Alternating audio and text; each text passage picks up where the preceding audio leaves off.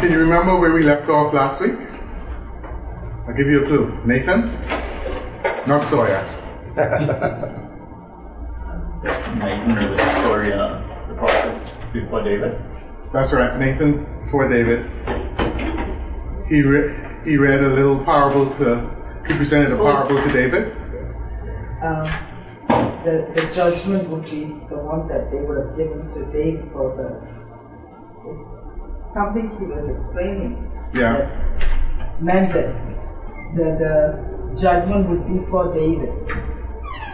Okay, sort of. But I want to try and bring everything together this morning. And remember, David was the king that just decided not to go to work one day. And we were looking at all the ramifications of that. And we said that David ought to know better. Why was it that David ought to have known better? Sorry? Why was it that David ought to have known better? Because he knew God. Not only he knew God, but David was the king. He was the king of Israel. Right? So he should be the role model for his. Okay, let's take a look at Deuteronomy 17. He's talking about the king, coffee and milk. That's right. Deuteronomy 17, verse 14. Because remember when we were looking at 2 Samuel, the things that David did, we said, it was murder, adultery, and, well, there's some obvious things there, but there's some hidden things there. If you go to Deuteronomy, come on, let's see. Anybody faster than me? Yeah, I got it. 17, 14? Oh, the king is 17, 14. Right. After you read it, Oh yeah. Does yours have a heading? instructions concerning a king. That's right. Because there's very specific instructions concerning the king in 17, 14. Go ahead. Man 14 to 17. No, Deuteronomy 17. Read the entire section dealing with the king. In the entire section, okay. It is not. After you have taken possession of the land that the Lord your God is going to give you, and have settled there, then you will decide you need a king, like all the nations around you. Be sure that the man you choose to be king is the one whom the Lord has chosen. Now hold on 1 second, Shadwell. Actually read it kind of slowly and think about us and what's happening. Because this is Moses, right? Before David and the kings writing about what's going to happen to the nation, right? And God is setting down some rules. He set down all kinds of rules, but this one, because we're looking at David, this was specific to the kings. But, that thing there, the last thing Shadwell said, be sure that the king is the one that God has chosen. Okay, go ahead. He must be one of your own people. Do not make one of your own people. Who's he? He had to be an Israelite. They shouldn't have anyone else but an Israelite who understands the relationship with God. In this case, especially the Abrahamic covenant. Go ahead. Do not make a foreigner your king. The king is not to have a large number of horses. Okay. For his army. Right. And he is not to send people to Egypt to buy horses. Because the Lord has said that his people are never to return there. The king is not to have many wives, because this would make him turn away from the Lord. And he is not to make himself rich with silver and gold. When he becomes king, he is to have a copy of the book of the law, of the book of God's laws and teachings made from the original copy kept by the Levitical priests. He is to keep this book real hard near him and read from it all his life, so that he will learn to honor the Lord and to obey faithfully everything that is commanded in it. This will keep him from thinking that he is better than other Israelites and from disobeying the Lord's commands in any way. Then he will reign for many years, and his descendants will rule Israel for many generations. That's all I'm going to talk. That's it, right. Okay. We may not be the kings of Israel or even the prime minister of the Bahamas, but there are a lot of truths in there that apply to us. Right? And if we go to the beginning, the people that we want to rule over us should know God. And if you look at any of the countries in the world where God has been displaced as really the arbiter of dispute or the final judge as far as where the nation goes or what the nation does, you will find that historically they've been ruined. They have been ruined. I mean, if you look at our brother to the north, what's happening right now? If you look at the British Commonwealth, they used to say that the sun never set on, was it the sun never set on the Commonwealth or on the Queen or whatever? I mean, on the Union Jack. On the Union Jack. From Africa to the Caribbean to the Southeast Asia, the UK was in charge. The missionaries that the UK sent out to the world, I mean, look at the annals of history. Amazing. They changed the world for God. If you go to the UK now, you wonder, is this the same country? You know, those countries that went against Israel, I mean, Egypt, Rome, Greece, all of them. Greece is bankrupt now. There is no longer a country called Rome. Look at Egypt. Look at the history. In our lives, those are nations. But in our lives, when we neglect to honor God, destruction follows. If God isn't the head of our household, look for disaster. I don't care how you dress it up for the world to see. There will be disaster. We had a Bible study last night, and Denise and I had never thought about it. But the question was asked, why? What are good reasons for you to be married? And what are bad reasons you want to marry? And everyone was staring at each other as far as the good reasons. But we had a long list of bad reasons. And the most amusing bad reason was to have sex so that God could say it's okay. But, you know, marriage is supposed to be a reflection of Christ's relationship with His church. And we as people, our primary goal is to honor God. And we boiled out, we came to the conclusion there are two good reasons to marry. One is because you love each other, but even more so, to make sure that God is honored in that relationship. And we then we asked each other, the couples that were present, what is the most important thing in your marriage? Or in choosing that mate? And we came to realize that one non-negotiable thing was that forget how the person looked, how the person smelled, how they talked, how much money they had. The one non-negotiable thing was a love for God. If your mate did not love God, wanted to honor God, they couldn't even be considered. And this morning a friend of ours said, you know, when a Christian marries a non-Christian, their father-in-law is the devil.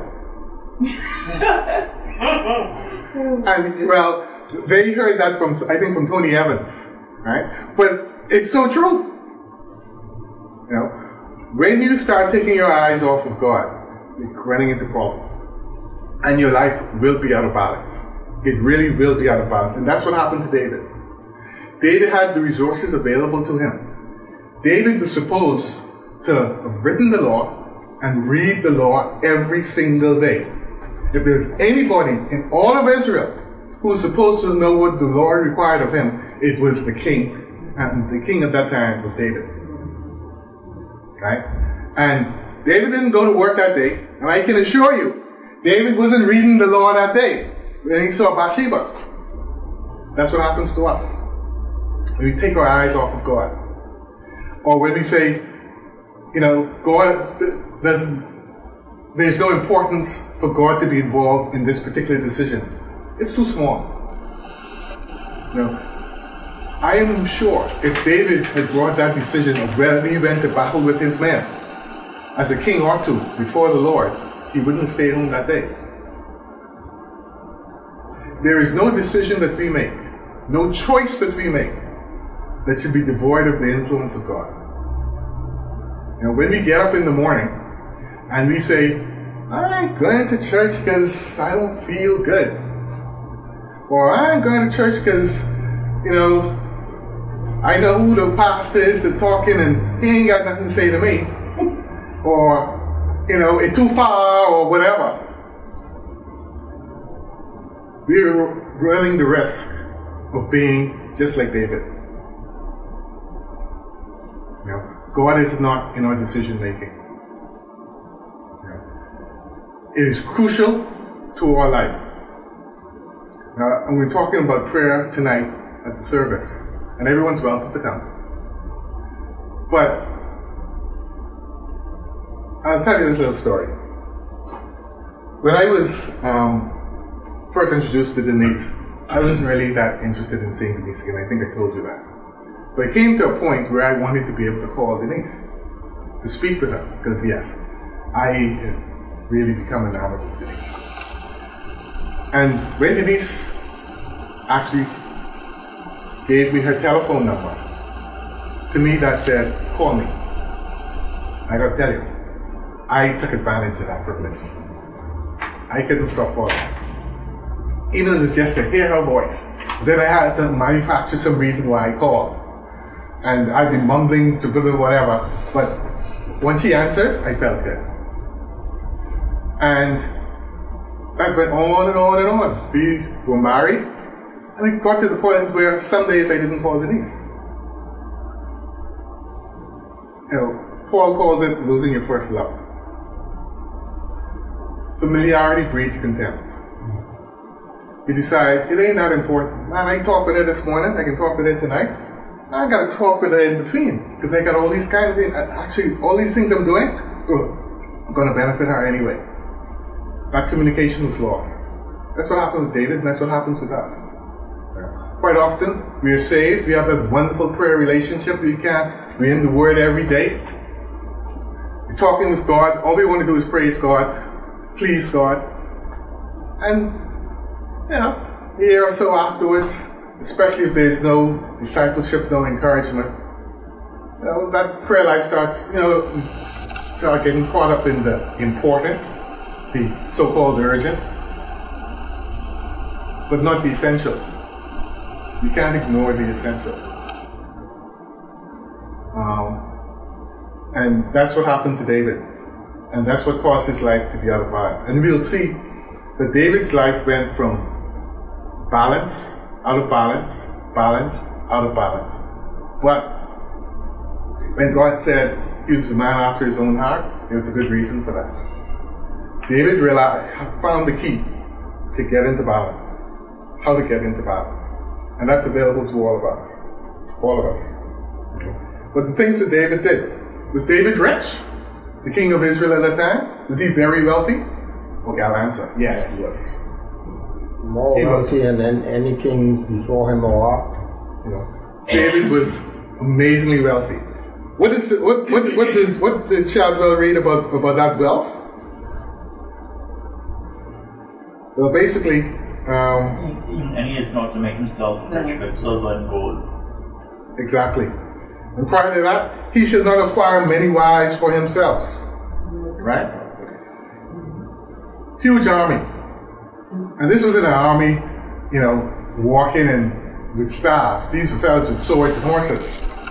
He must not acquire many horses for himself, or cause the people to return to Egypt in order to acquire many horses. Sorry. Many horses for David. Was he reading the book of the Lord daily? I doubt it seriously. But God always gave a reason for all of these things. And I call them distractions. Right? Let's start from the top. Many horses, he should not acquire many horses for himself. Because the Lord said, you shall never return that way again. Don't go to Egypt. Okay? Now, the interesting thing, the story about Moses and Joseph, etc. In the Abrahamic covenant, God had promised the land of Canaan to the Israelites. They were going to multiply. They were supposed to possess the land. Well, Abraham made a bit of a mistake. He decided to instead of going across to Canaan, he'd go up to Haran, and then he'd go down to Canaan. Why? Not sure, but that's a decision that he made. Right? The nation of Israel was actually in Canaan, and they decided they would go to Egypt. They actually said to Pharaoh, to Joseph, that we'll become your slaves. Right? They actually allowed themselves to become willingly become subject to Pharaoh. Interestingly enough, that Pharaoh was a benevolent Pharaoh to them because of Joseph. But after Joseph died, and that Pharaoh died, some pharaohs came that knew nothing but Joseph. And they suffered. And they suffered greatly. All the time, they knew what God had promised them, where they were supposed to be. And first time, they didn't go. But they're actually in the place now. And they decide to leave the place and become subject to Pharaoh. And the Pharaoh eventually makes them suffer. Big time. Finally, they got it. And Moses was able to actually get them off to the promised land. Although he eventually saw it, but that was in the New Testament. But they got into the promised land. And even after that, the one thing that happened all the time, what always happened with the nation of Israel, it caused them to suffer. One word, one kind of long. Rebel against God. Disobedience. Rebellion. And that's what happened in David's life. And that's what happens in our lives. For some of us, we praise God on the mountaintop. And others of us, we cry out to God in the valley. Quite often, we don't do both. Some of us, when we're in the valley, we try to work it out ourselves. And when you're on the mountaintop, we praise ourselves. But some combinations too. We aren't praising God no matter where we are. And trying to find out what is God's design and purpose for us throughout our lives. When we take our eyes off of God, our lives go out of balance. Now, if you remember the story that Nathan presented to David, basically the rich man wanting more, just taking it because he could. And David saying, well, that man ought to be put to death. Right? David's response to Nathan. Can someone find Psalm 51 for me?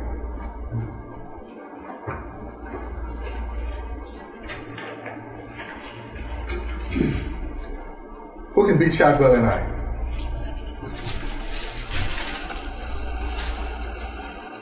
Psalm 51. Well, you have it? You have Psalm 51? Okay. What does the title say?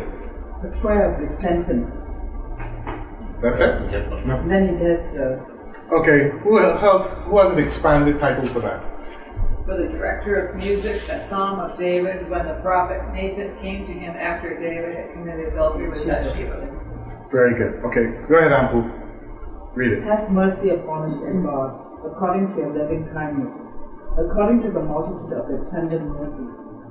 Blot out my transgressions, wash me thoroughly from my iniquity, and cleanse me from my sin. Okay, let's stop right there for a moment. What does David do? What is that saying David stood? What is David doing there in those verses? Asking for forgiveness. Asking for forgiveness. And asking for forgiveness. Okay, prior to asking for forgiveness, do you think that David was before the Lord in a strong relationship? Well, think of it. Well, I am having an adulterous relationship with Bathsheba. I'm David. I might at that moment say, "Oh Lord, thank you for Bathsheba. I'm praising you." I doubt that seriously. Right? But David, knowing the law, being intimately acquainted with the law. Probably the only people that know the law better than David were probably the priests at the time. Right? What does he do? He goes to the Lord and he asks for forgiveness. And people may say that's Old Testament stuff, but even in the New Testament, you're told, go before the Lord, confess our sins, and he confesses his sins. And we ask forgiveness, and the Lord is what? He's faithful. He's also just.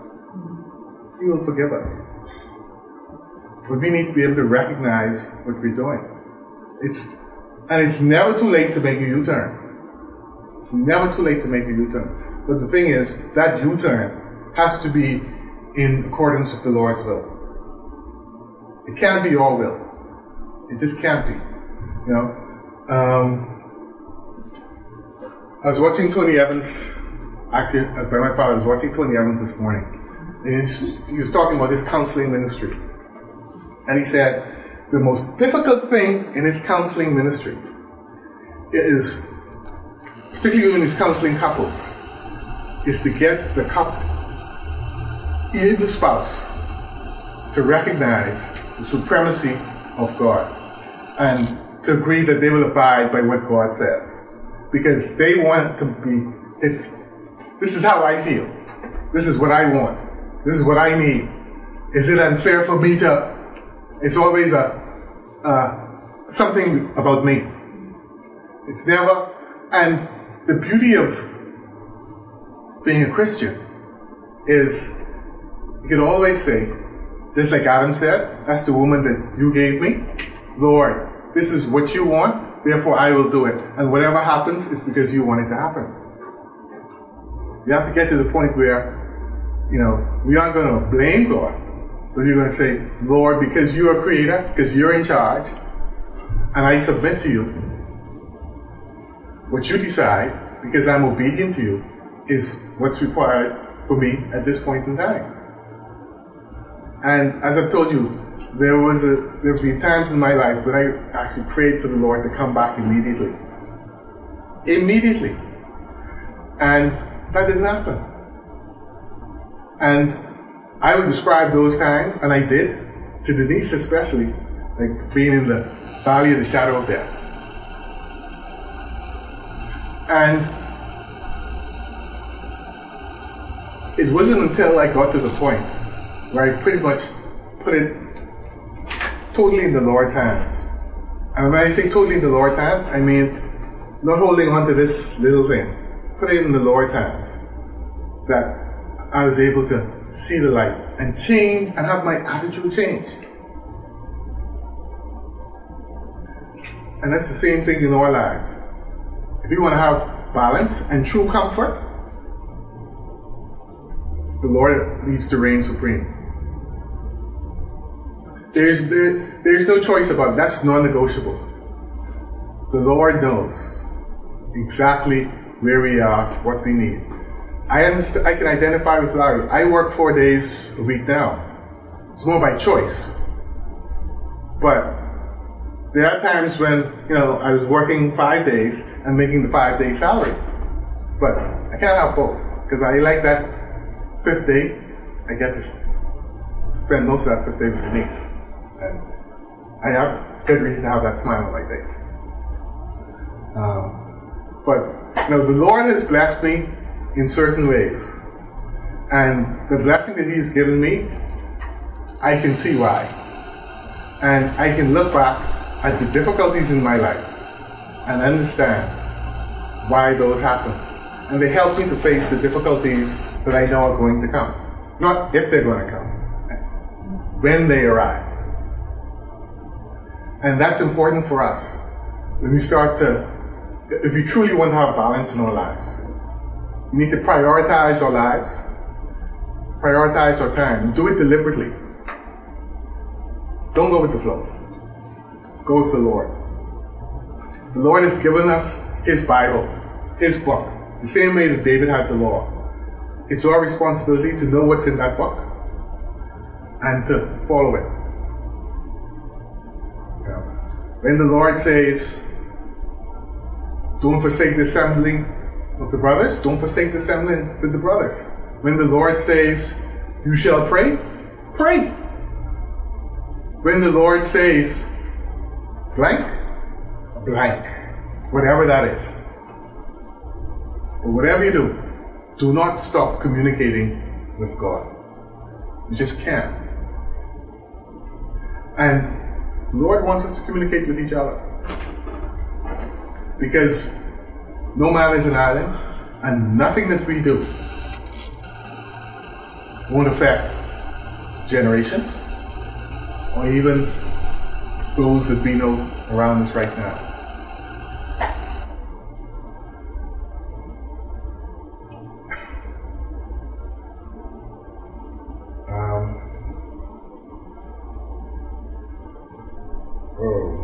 I've lost it. Oh, sorry, Amber, can you continue? 51. For I acknowledge my transgressions, and my sin is always before me. Against you, you only have I sinned, and done this evil in your sight, that you may be found just when you speak, and blameless when you judge. Behold, I was brought forth in iniquity, and in sin my mother conceived me. Behold, you desire the truth in the inward parts, and in the hidden part you will make me to know wisdom. Purge me with hyssop, and I will be clean. Wash me, and I shall be whiter than snow. Make me hear joy and gladness, that the bones you have broken may rejoice. Hide your face from my sins, and blot out all my iniquities. This is one of the most beautiful part of the Bible. Go ahead, Amber. Create in me a clean heart, O God, and renew a steadfast spirit within me.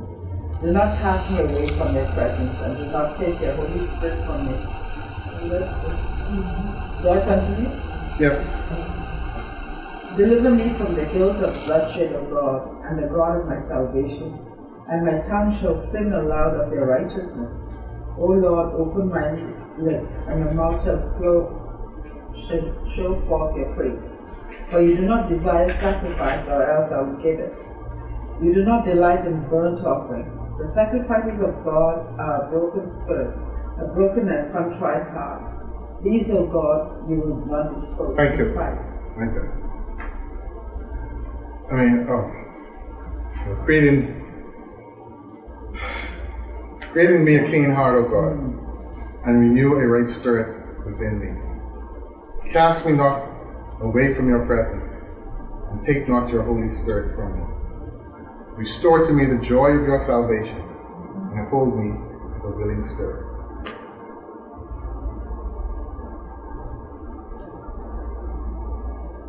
That should be a prayer and a song in our heart every single day. Because as we move away from God, or even as we are drawn away from God by the enemy, and the enemy is real, and that's his full-time job, I can tell you, he doesn't miss a day. We can remember that. Restoration. But we just can't sit down and expect it to come. It's something that we work at.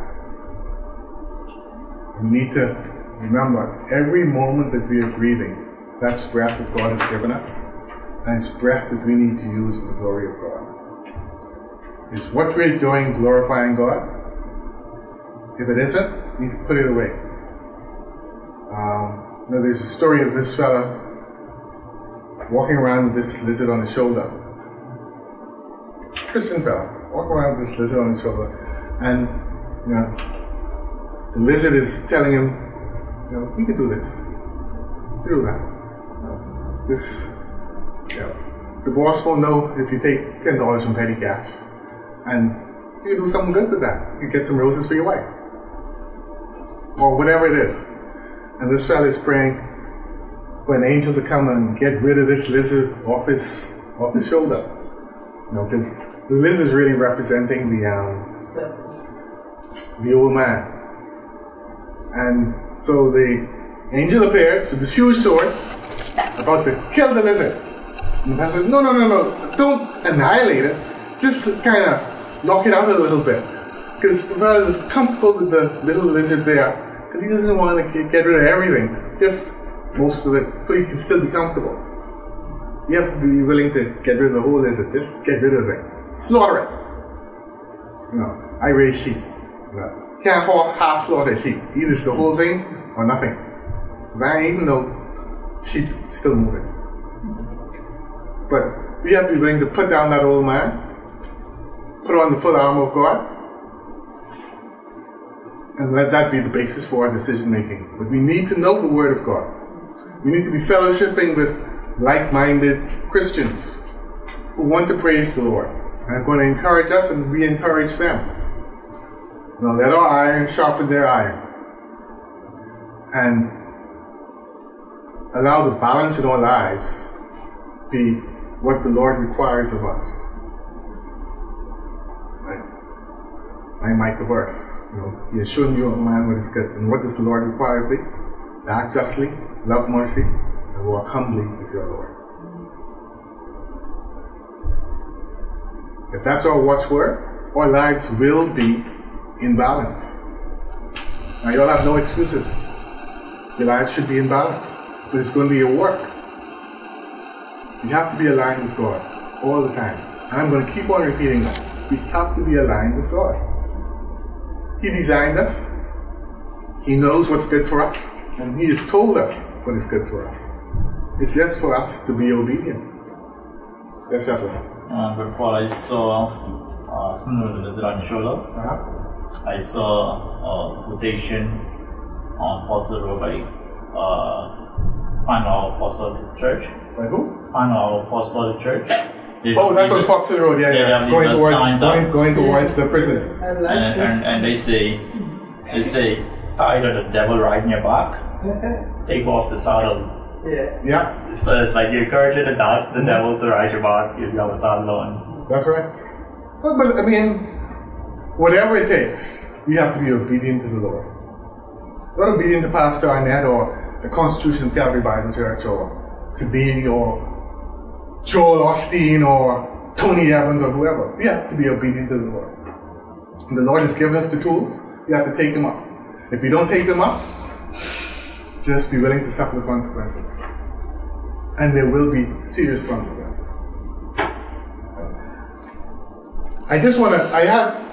There's a little article. I found this article on stress. And it has to do with, what is it called? The effects of stress on the body. The hair. High stress levels may cause excessive hair loss and some forms of baldness. Now don't judge everybody by that, okay? It says some forms of baldness. On the brain, stress triggers mental and emotional problems such as insomnia, headaches, personality changes, irritability, anxiety, and depression. On the mouth, causes mouth ulcers and excessive dryness. In the heart, cardiovascular disease, hypertension. In the lungs, can adversely affect individuals with asthmatic conditions. The digestive tract can cause or aggravate diseases of the digestive tract, including gastritis, stomach and duodenal ulcers, ulcerative colitis, and irritable colon. In the skin, it can cause eczema, psoriasis, muscles, spasms, twitches, nervous tics, reproductive organs. Affects the reproductive organs, causing menstrual disorders and recurrent vaginal infections in women, and impotence, and all kinds of other things in men.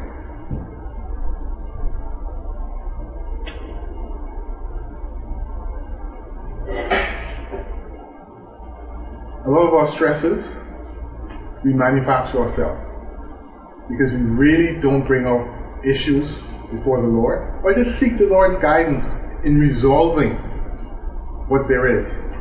If we were to make that what should I say? Or way of living, bringing our issues before the Lord. The high stresses that we face in this society would be gone. You know, the fellow that's in Coconut Grove that has 1/10 of the money that any of us in here have, but has a solid relationship with the Lord, has his family around him, is able to pray with his wife, not feel concerned of what's going to happen tomorrow, hardly deals with these issues. The people in the family that live to 102 and 95 and 98, they don't live very high stress lives. They don't have a whole lot of money. They ain't looking for a whole lot of money. Quite often, they have a solid and strong relationship with the Lord. They know Bible verses that I never knew. Or when I read them, I just glossed over them. They've been able to hide the Lord's word in their hearts so they wouldn't sin against the Lord. Because all those sins in the law, you find that the reason why God said don't do them is because so the people won't sin against him, so that they won't take their eyes off of him. There's a prayer in Proverbs that I love. I think it's Proverbs 30 something. Basically, it's almost like the opposite of the prayer of Jabez, where the fellow is saying, you know, Lord, don't grip me so much that I will think it's because of me. Don't give me so little that I forget who you are and I start to evil. Just give me enough so I can praise you. Quite often, the reasons why our lives are out of balance is because we want things that the Lord doesn't want for us. And we're going after these elusive things that we think will bring us joy and peace and happiness. And when we get them, we find they don't and we want something else. Rather than look for what the Lord wants. And be content. Focusing on accumulating horses. Accumulating horses. Like a king. Like a king. And Chadwell, don't look to accumulate wives. Just one. You know? But whatever it is, please look for what the Lord wants for you. Possess it, enjoy it, and be content. If you have to work so hard that you're stressed out to get it, well, question whether you're supposed to have it in the first place. Well, I always say, I've never asked for anything big. If I'm supposed to have it, God will provide it. If I'm not supposed to have it, I ain't getting it. I've had that kind of mentality from growing up. You know, you know how sometimes people say, oh, they want that. But I've never pined after things that I didn't get. Well, that's a good position to be in. But if you're stressed, find out the source of your stress, and 9 times out of 10, the reason for your stress is because you don't have or you don't feel the way you think you ought to feel, or you don't have what you ought to have. And question whether that is what the Lord wants for you. Because when He's given ample, more than likely isn't what He wants for me. So don't look at ample and say, man, I wish I had long hair like ample. Because then I gotta wash that hair, I gotta style that hair. I mean, be real. And have a neck pain too, maybe put it up for a long time. Yeah. I want the money that fella has. Well, that fella may not be sleeping at night because he's wondering, trying to steal his money. But you sleeping good at night. Don't give that up. Or the Lord has allowed him to deal with lots of money and he can sleep well at night with lots of money. You know? Walk in the will of the Lord and be filled with joy. That's how you find balance in your life. That's the secret. That's the 1 minute manager to finding balance in your life. Gotcha. That's the end of my series. I hope you found it helpful, useful, and if you have, please apply it to your life. Because I've applied it to my life with wonderful results. I've gone from high stress, not to no stress yet, but very low stress. Very low stress. And my doctor would tell you the same thing. You know, my levels are fantastic. And one of the keys, and I say this, I mean, in jest, don't take everything. A happy wife is a happy life. Anyway, let's just close with a word of prayer. Father, we just thank you for your word. It's absolutely awesome. Father, we just pray that we would apply it to our lives. We would hide it in our hearts that we might not sin against you. Father, we just pray that your love would work in and through us, that as we interact with each other and the wider community, that all would know that we are yours by your love. Now, Father, as we prepare to go our separate ways, pray that you would watch over, protect, guide, and keep us in from all manner of harm and danger. May you be glorified in our words, our actions, and our thoughts. We pray that you grant us safety as we travel, as we go into the sanctuary or wherever we go. But in all things, Lord, may you be glorified through us. In Christ's name we pray. Amen. Amen.